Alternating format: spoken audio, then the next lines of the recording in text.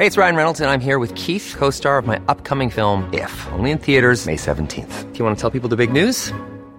All right, I'll do it. Sign up now and you'll get unlimited for $15 a month and 6 months of Paramount Plus Essential Plan on us. MintMobile.com/switch. Upfront payment of $45 equivalent to $15 per month. Unlimited over 40 gigabytes per month. Face lower speeds. Videos at 480p. Active Mint customers by 531.24 get 6 months of Paramount Plus Essential Plan. Auto renews after 6 months. Offer ends May 31st, 2024. Separate Paramount Plus registration required. Terms and conditions apply if rated PG. All right, Tom Jones joins me now. And Tommy, the Tampa Bay Lightning and the New York Islanders are going to get it on again, this time for what is the semifinals of the NHL's Stanley Cup playoff.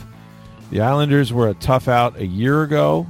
They beat the Boston Bruins, which was not an easy series for them, but they did get by the Bruins. I thought that the Bruins would be more of a wide-open style if the Tampa Bay Lightning played them, although they've certainly, it's a team they're familiar with, having been in the same division until this last year or so. But what do you make of this matchup? Who has the advantage here between the Lightning and the Islanders? I think it's the Lightning, but I think every team that plays the Islanders goes into that series thinking that they have the advantage over the Islanders. They're one of those teams where you look at them and like, we're way better than them, right? And then the next thing you know, you're shaking their hands and your season's over. And you're like, how did that happen? They're hard to play against. They're a gritty team. They have good goaltending. They're like I said, gritty. They work hard. They have talent. I would have gone into that series looking at the Boston, thinking Boston has more talent, but I'm not sure the talent matters. They wrecked two teams. They wrecked Boston and they wrecked the Pittsburgh Penguins, who have some pretty good talent too. And the Islanders were in both of those series were really good. And I'll tell you the other thing, Rick, they have a really good coach. That Barry Trotz. Well, that's what I was going to say. I mean, the thing about him is, of course, the old Capitals coach, right? Right, sure. So how much of that style of play and system do you see when you look at the Islanders? Does it remind you of those Capitals teams that beat the Lightning, in the conference finals? Oddly enough, that's another team. Okay, the Washington Capitals have a ton of talent. They won a Stanley Cup with Barry Trotz as their coach, and then Washington let him get away. I'm sure Washington now is like, yeah, that was a nice move. Yeah, right. But in a way, it's almost like you look at that Islanders team. They don't have near the talent that Washington has, at least individual talent. The other thing with the Islanders too is, remember a couple of years ago they had John Tavares, who was one of the best players in hockey. Yeah. And he got away to Toronto, and everybody was like, "Oh, this is what a backbreaker for the Islanders." And Islander fans are all upset that they thought Tavares kind of screwed him over because they were going to trade him at the end of before his free agent year, and he said he wanted to stay. Then the offseason came, and next thing you know, he's posting photos about him when he was a little kid sleeping in PJs, Toronto Maple Leafs PJs and everything. And all of a sudden now you look, Toronto still doesn't go anywhere with Tavares, although I know Tavares was hurt this year. But there's the Islanders. They're a better team without Tavares. And again, that's Barry Trotz. I'm really impressed with the way Barry Trotz coaches that team. I think this is going to be a really hard series.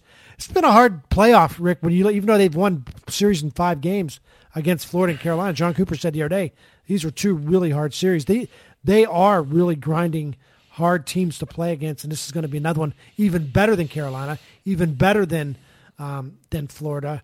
And the only good thing I think I'm looking out of this, Rick, is that both times that the Lightning have won the Stanley Cup, at some point they went through the Islanders. So they did it in 2004, and they did it in 2020. So maybe that is there? I mean, not all the players are there that were there in those years. Obviously. So I mean, but obviously, last year there were. Yeah. But do you think that there is maybe among their fans, but could it be in the organization that there is sort of this albatross, like we can't get over the hump with the Tampa Bay Lightning?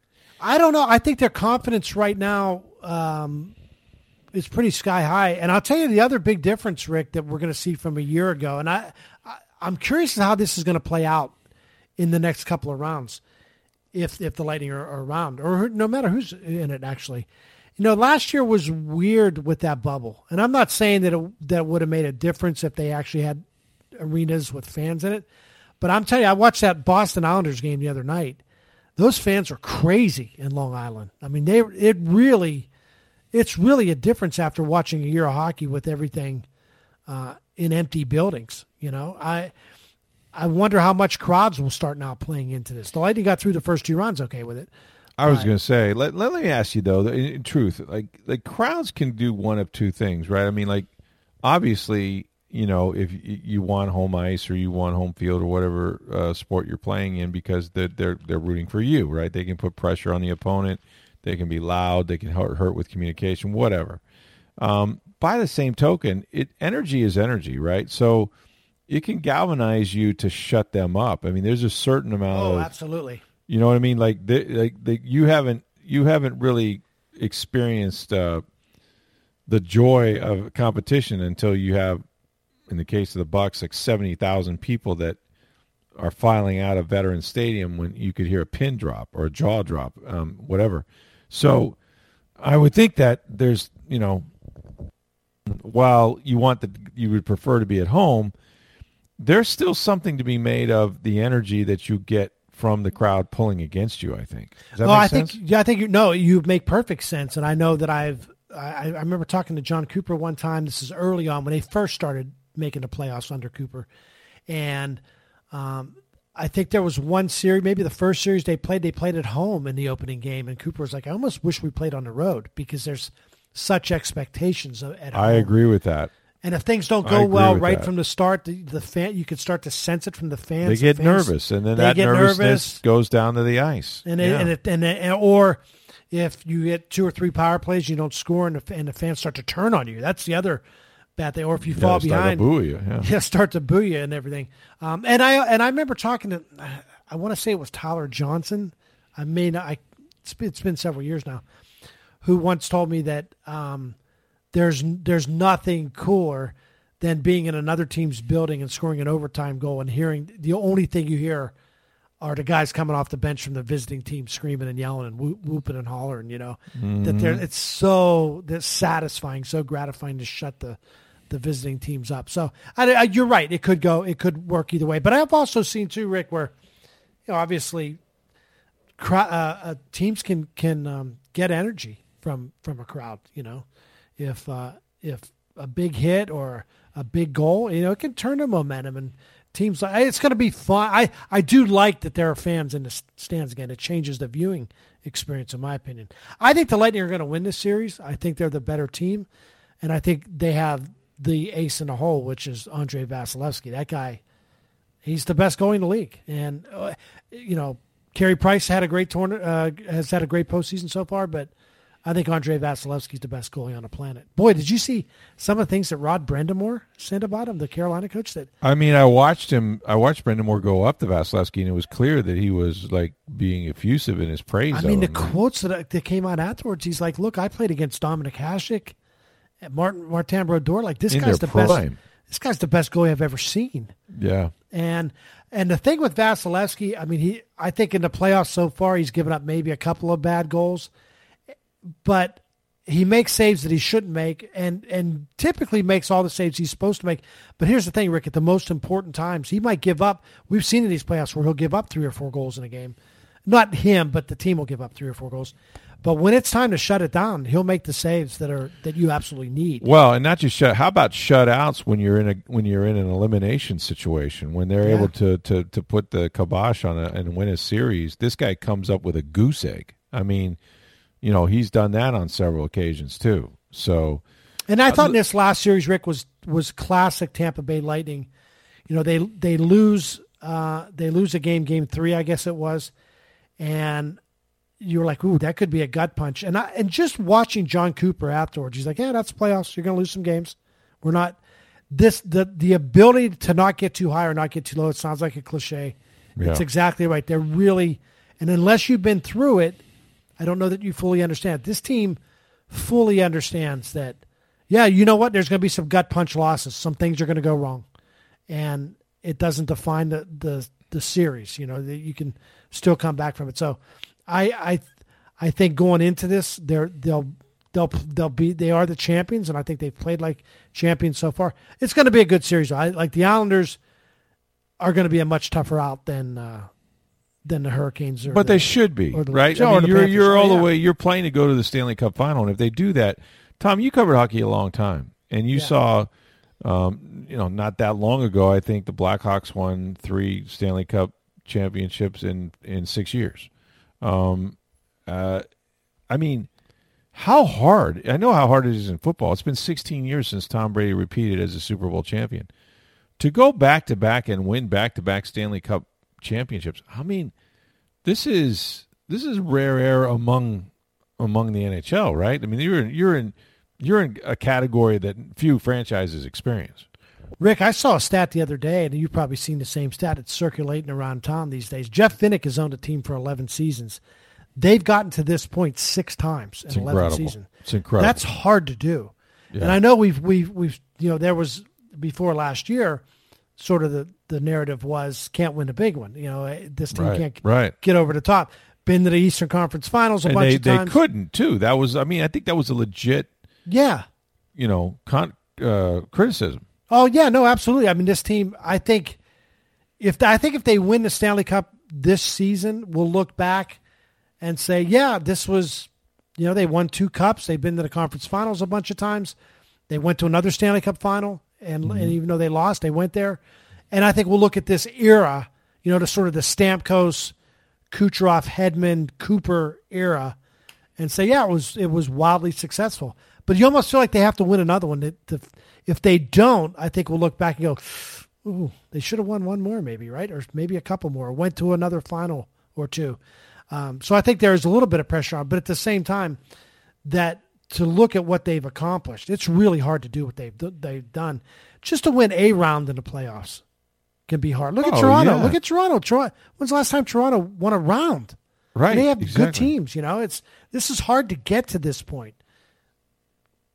Yeah, and that's my. Do you remember? I mean, who was the last team to win back-to-back Stanley Cup titles? Do you know? Well, it was it wasn't actually all that long ago. It was the Penguins. Okay. Like 17 and 18, I want to say.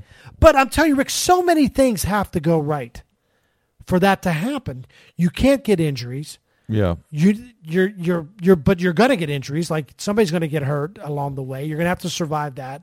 You're going to have games where other teams' goalies, to use the cliche, stand on their heads. Mm-hmm. I look back at that Penguins when one of the cups that they won, I guess it was the first cup they won. So they played the Lightning in the Eastern Conference Final. And that was the series that went 7 games. Look, they ran into a Lightning team that Ben Bishop got hurt in Game 1 of the Eastern Conference Finals that year. Right. Didn't play the rest of the series. They went to Vasilevsky, who was still pretty young and not much playoff experience.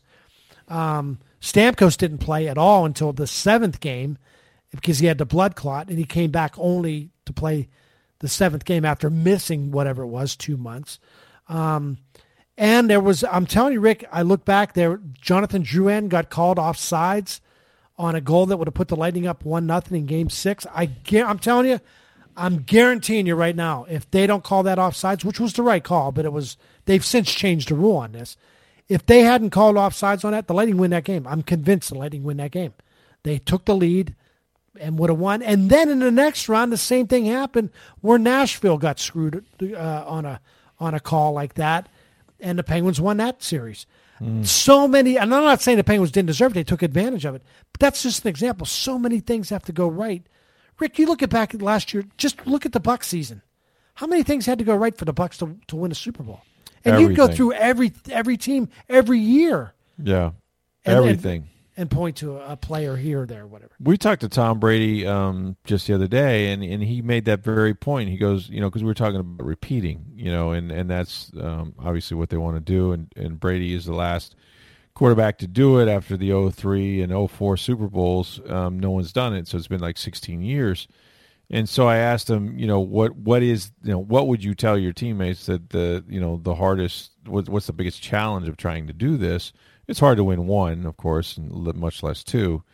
But by the same token, his whole thing was like, the biggest mistake is thinking that the same year, you're going to have the same year, that the same things are going to happen.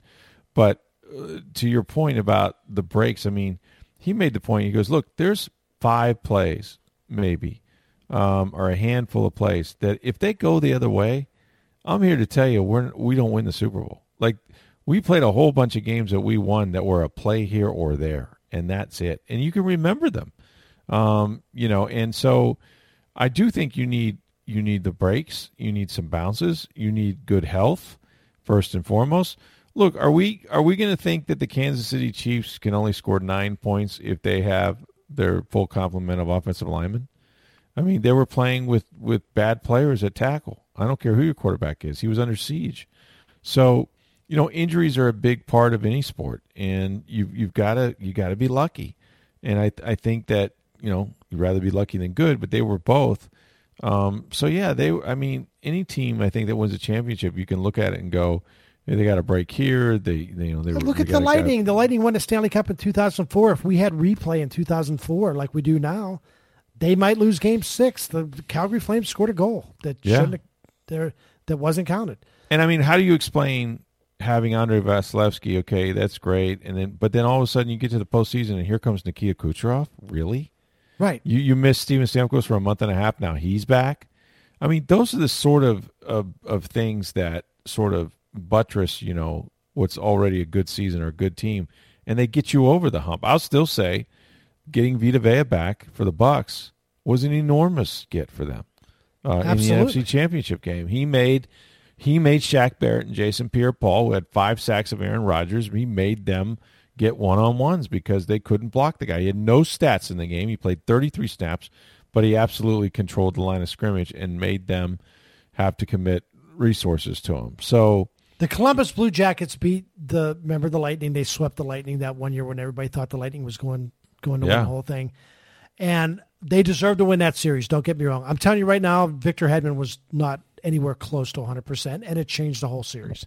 And if they somehow survived that series, and it sounds stupid to say right now, if they had survived the series that they got swept in, I get it. Yeah. But at the same time, like I'm telling you, Victor Hedman he meant everything to that team, and he was hurt. But that's what happened. Sorry. I'm sure we could look at most teams that won championships along the way, and we forget, well, remember they played to such and such team who was missing that guy. Sure. Sorry, that's just how it part works. of it. Yeah. I mean, look, the Bucks this past year, and they played Drew Brees. Drew Brees couldn't throw the ball from, across a room. You're right. No, but sorry, that's how them's the breaks. Sorry. That's right. That's what happens. As Brad Johnson told me, to the victor goes the spoils, and it doesn't really matter after that. Hey, it's Ryan Reynolds, and I'm here with Keith, co-star of my upcoming film, If, only in theaters May 17th. Do you want to tell people the big news?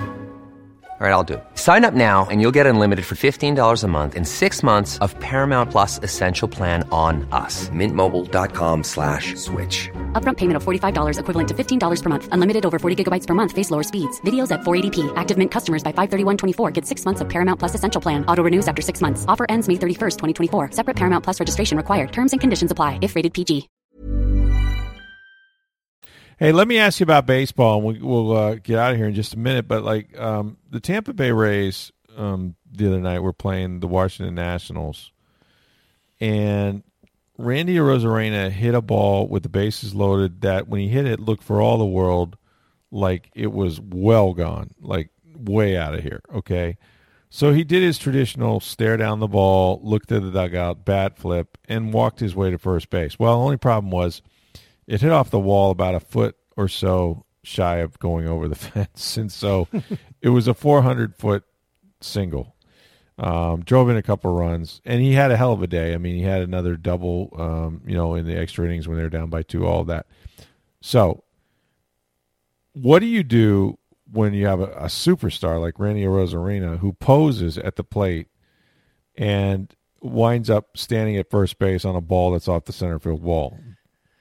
Anything? Rick, this isn't 10 years ago where guys didn't style as much, although some guys did. But I don't know. I'm a little more forgiving now than I used to be on stuff like this. And if this was like a pattern with this guy, or if he never ran out ground balls, or he jogged after balls hitting a gap as a fielder, then at some point maybe you lollygagged the first. But he doesn't strike me as typically having that type of reputation, and so I think he's learned his lesson. I think he probably was embarrassed, and I think he knows he screwed up. So I don't think you need to remind. I don't think you need to basically call him out on it, embarrass him in front of everybody. I don't know. Don't you think? I mean, 10 years ago, would Joe Madden have yanked him out of a game? What do you think? I don't know. I mean, I remember B.J. Upton not running hard to first base one time, and not only did he yank him out of the game, but Evan Longoria was all about it. That was the Longoria jumped him when he jogged after a ball in the outfield. Right. So right. There were several times where B.J. Upton did stuff like that. Gotcha. So if you're a habitual lollygagger, then never not funny. Never. Not I know. First of all, I want to be able to write lollygag in a column soon. I'm not sure how you spell it, but I'm going to find out because I think it's one of the greatest words in the English language. But yeah, if you're a habitual lollygagger, then maybe you should check yourself. But in a close game, and maybe he'll learn his lesson. I mean, maybe he'll. I know this. He hit another one that looked like a home run, and he busted it, and it was a triple. There you go. So in the same game, I think he was able to turn that around. Also, speaking of baseballs, now I think you were the one that told me. This goes back to when we were doing a show, and remember when Derek Jeter was at bat one time, and the ball hit the knob of his bat, and he feigned like he had been hit in the hand and took first base, but it clearly was not a hit by pitch, even though I don't even know they had video review that could overturn anything, but he did in fact try to job somebody, like hey, I got hit. No, you didn't. Yeah, well, I'm taking my base anyway. So the whole notion of if you ain't cheating, you ain't trying. There's a problem with baseball, the actual baseball, not the sport, but the actual baseball, and what they're doing to it, whether it's Major League Baseball or the pitchers who are throwing it. Tom, I've never seen more dominant pitching in the league since Bob Gibson, I guess, before our day. They had to lower the mounds because he was so dominant. Is there a chance that a couple things may be happening here, but I guess the latest scandal is these pitchers are using some sort of substance to help with their grip, maybe increase spin rotation, all of that. Are you okay, and do you suspect anything funny going on that's leading to all of a sudden pitchers just dominating baseball like we've never seen before? Well, I think the whole strategy of baseball has changed. It's about shifts now. It's about launches. It's about strikeouts are okay if you're a hitter where they didn't used to be. Guys are trying to hit home runs. Home runs are that's the thing again. But that's been over the last. I mean, that's not a new. That's happened gradually over the last few years. I mean, but this year, see this grip stuff. Let me say this, Rick. You played baseball at a high level. And I don't know if you saw the other day, Garrett Cole from the Yankees was asked point blank, embarrassing. Do you use this stuff? And I actually felt bad for him because here's what his answer should have been. Yeah, I use it, and so does everybody else in baseball, and we've been doing it for years. Like, this is nothing new. That's if he was going to be honest. If he was going to be dishonest, he should have just said, no, I don't know what you're talking about. Right, but he couldn't lie, which I admire him, actually, for not lying. He basically admitted that he uses it without saying, yeah, I use it. Right. But I think his answer was almost like didn't want to give up the dirty little secret, which is everybody does something to get a better grip on the baseball. And I saw a couple of guys, including Pete Alonso, Rick, from the Tampa's Pete Alonso, from the Mets saying, hey, if we're going to have guys throwing 99, I want them having a good grip on the baseball. Like, I don't want balls flying at my head because it's slipping out of their hands. Rick, you played baseball a long time. For ever since I can remember, they put a rosin bag to dry the guy's hands so he could get a better grip. I'm not sure it's helping to the point where it's altering. It's making a guy who should be a 500 pitcher and then turning him into to Garrett Cole. I don't think Garrett Cole's the pitcher he is because he's putting a little stickum or whatever they call that stuff on his fingers. I think this is nothing new. I think this is. Now, the substance may be different, but these guys have been putting pine tar and different substances on their hand just to get a better grip. I think I'm okay with it because I think we've always done it. Maybe Garrett Cole isn't the right example because he's a great pitcher in any respect, whether he has stuff on the ball or not, but that would make him even greater. But maybe it's just the total. I'm like, I don't care who they throw out there these days. You're going to see, and you're right about launch angles and the approach is different and all that. But I mean, we're seeing no hitters after no hitter. I mean, something is going on, And I don't know if it's from my money. I think a couple of things have happened. I think it's intentional in terms of Major League Baseball. I think they deaden the baseballs. I think they absolutely can charge those things since they're in control of the production of them. And I think the baseballs are a little bit I've seen balls that I was sure, just based on the swing and the contact and all that, would have been way out of stadiums that are now coming down on the warning tracks. I think that's one thing. But, there's a lot of new science with spin race, with different things. And so, it's one thing just I want to be able to grip the ball so I don't hit this guy in the head. But are they going beyond that? Are they doing something that's, that's giving them more of an advantage than simply being able to hold the ball? I don't know. I don't know either. But, Rick, I'm telling you, and you and I have talked about this. But I know what I'm watching, Tommy. I know what I'm watching, too. And you and I have talked about this, Rick. I've never seen so many guys who can throw 97, 98, 99. Like, I've never. And have you ever seen pitchers with the movement on the pitches that they have? No. They have this camera where the arm angle, they throw the ball, and I swear to you, it goes in 12 different angles. Right. Like if it's a slider, and all of them 60 feet, 6 inches, about 40 feet, 6 inches, they're all the same plane, the same pitch. And then they just start tailing off every different direction. Like, that's crazy to me. It is crazy. And I know Josh Donaldson from the Twins mouthed off about Garrett Cole and about spin rates and, and putting substances on the ball. Again, I think most pitchers use something. I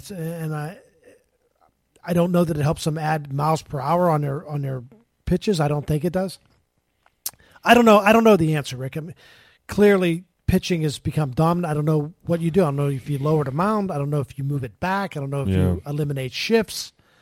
I do know this, that I'm a huge baseball fan. You're a huge baseball fan. I get the package, so I get all the games, and I love that because I can go from game to game. I have a hard time sitting down watching one game at a time because it's so long. It's either strike. It's turned into home run derby. It's either a home run or a strikeout, and they need to figure out something. But I don't know. Then what do you make of Rich Hill? That guy throws like, I don't know if he could break a window, and nobody can hit I don't him. know. I mean, have you seen his breaking ball? I mean, you got to be able to grip it if you're throwing it the way he is. I mean, that thing is. But Rick, you played now. So back to my point, you played at a high level. I mean, you had pitchers that put a little pine tar on or something, didn't they? Or I never asked him. I don't know. Yeah. If I'd have known that the guys I were facing doing it, I would have had to check their gloves all the time. I mean, on the one hand, you're right. You don't want a guy to get a slick baseball and throw 100 and hit you in the face. I mean, that's not a solution. I also don't understand this thing, Rick. Like this thing. Okay, here's a little pet peeve of mine. Maybe it has nothing to do with anything. Pitcher throws the ball in. It barely touches the dirt. Got to throw the ball out. Got to get rid of it. They must go through like 200 baseballs a game. It feels like. Yeah, easily. Yeah. And I don't understand. Like now I never realized I don't expect them to be like my little league team, which was every team had to provide 2 baseballs at a home game. And you usually we're getting those 2 balls. They hit in the woods. I don't care. It's laying at the bottom. Somebody's running them down. Yeah. It's laying at the bottom of a creek. I don't care. Get it off. Wipe it off. We're using that baseball. Right. And we always lose 2, and then you had to dig like, this one's good. We've only used this for the last 4 games. Here's one. But I don't understand. Like it barely touches the dirt. Now we got to throw it out. And why is that? Is it because it's scuffed, Tommy? It's scuffed. Now you would think the pitcher would want that. That's because the better pitcher grip might. on the baseball. Yeah, see, that's an advantage for the pitcher. So as a hitter, you don't want a black spot or a dirt spot, right? That would obscure your vision of the ball. Number one, and then number 2. It changes the ability to grip and or move the ball because of this scuff mark. But yeah, it's crazy to me because the other thing is how many times, I don't know if this is the rule or not, but if a guy hits a ground ball, one hopper to the second baseman, he throws it first, that ball's going back to the pitcher. I mean, unless for sure. You should. I mean, what's the difference? A pitch in the dirt or a line drive that skips off the dirt to the second baseman? And I don't know if you've seen if you're on the Rays and during batting, they use those balls they throw out for batting practice. You hold those baseballs like, oh my God, it's the nicest baseball I've ever held. Right. And it's a batting practice ball that they've used a bunch of times, but they throw it out as soon as it gets a little scuff mark.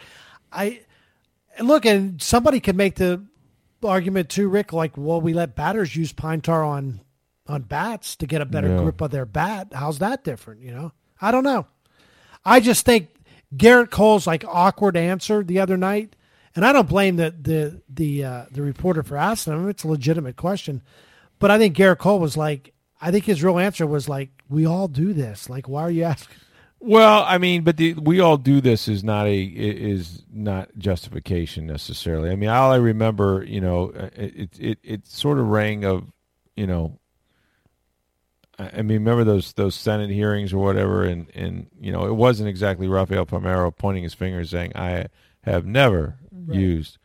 But it was the most non-admission of guilt I've ever seen. He was clearly troubled by not lying to people, and so he chose not to. But it's clear that he's done stuff, and to what extent, or if he's the most guilty party, I don't know. He did play for the Astros. He's a pretty good pitcher. All of that still applies. As a hitter, I can just tell you, yes, I'm glad they can grip the ball. No, I'm not happy that they're dead or that these guys are creating movement with this sticky stuff, whatever it is. So I think Garrett Cole's answer was just basically you're asking me about this now, and everybody knows that we've been doing it. It's not just this year. But if he just said that would have been the answer. This is what right. Well, he couldn't because but he did incriminate himself at that point. Right. But I think it's sort of his answer is that's baseball. We all do it. We've all been doing it for because he even said it's been passed on from generations. This is basically an accepted part of baseball by everybody. Yeah.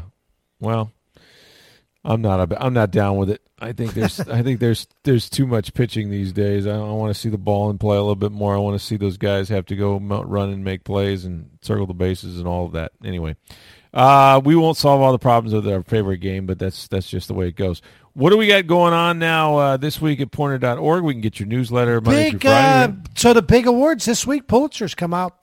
Pulitzer Prize comes out on Friday. Are you on the committee, or is Neil Brown on the committee? Neil Brown is on the committee, the president of Pointer. So really, yeah. So how's that work? They read the entries and then they say, people, they're nominated and they go through all the finalists are picked and they go through them all, and this could be my year. A lot of reading. This could be my year. They give away one for sports journalism. Well, a couple of sports journalists have won, right? Name them. Well, I'll tell you what. So there was a guy by the name of George Dorman. In fact, right when I was getting ready to start at the Star Tribune back in 2000, George Dorman was working for the St. Paul Pioneer Press and won a Pulitzer for investigative. There was some scandal at the University of Minnesota involving, I believe it was the basketball team there. Not on. Yeah. So, he won. And I think there have been some columnists. I'm going to say Jim Murray might have won a Pulitzer for commentary. Not, but anyway, yeah. Every now and then let's hope that Neil Brown got my entries and and thought highly enough of me that maybe I could win one. It comes with a cash prize too, I think, right? I believe so. Yeah, a couple, $1,000 or $2,000. But the prestige, it's obviously a very big deal. But those come out they're scheduled to come out on Friday this week. A little bit later than normal. The pandemic kind of pushed things back a little bit, but yeah, biggest awards in journalism. Well, check it out. Hopefully we win. I don't know that we will. The Times has won a bunch of these in the past. Who knows? Maybe they'll win another one. But, it'll be cool. So, Tom Jones, Pointer.org. Thanks, Tommy, for joining us. We'll talk to you later, man. Sounds good.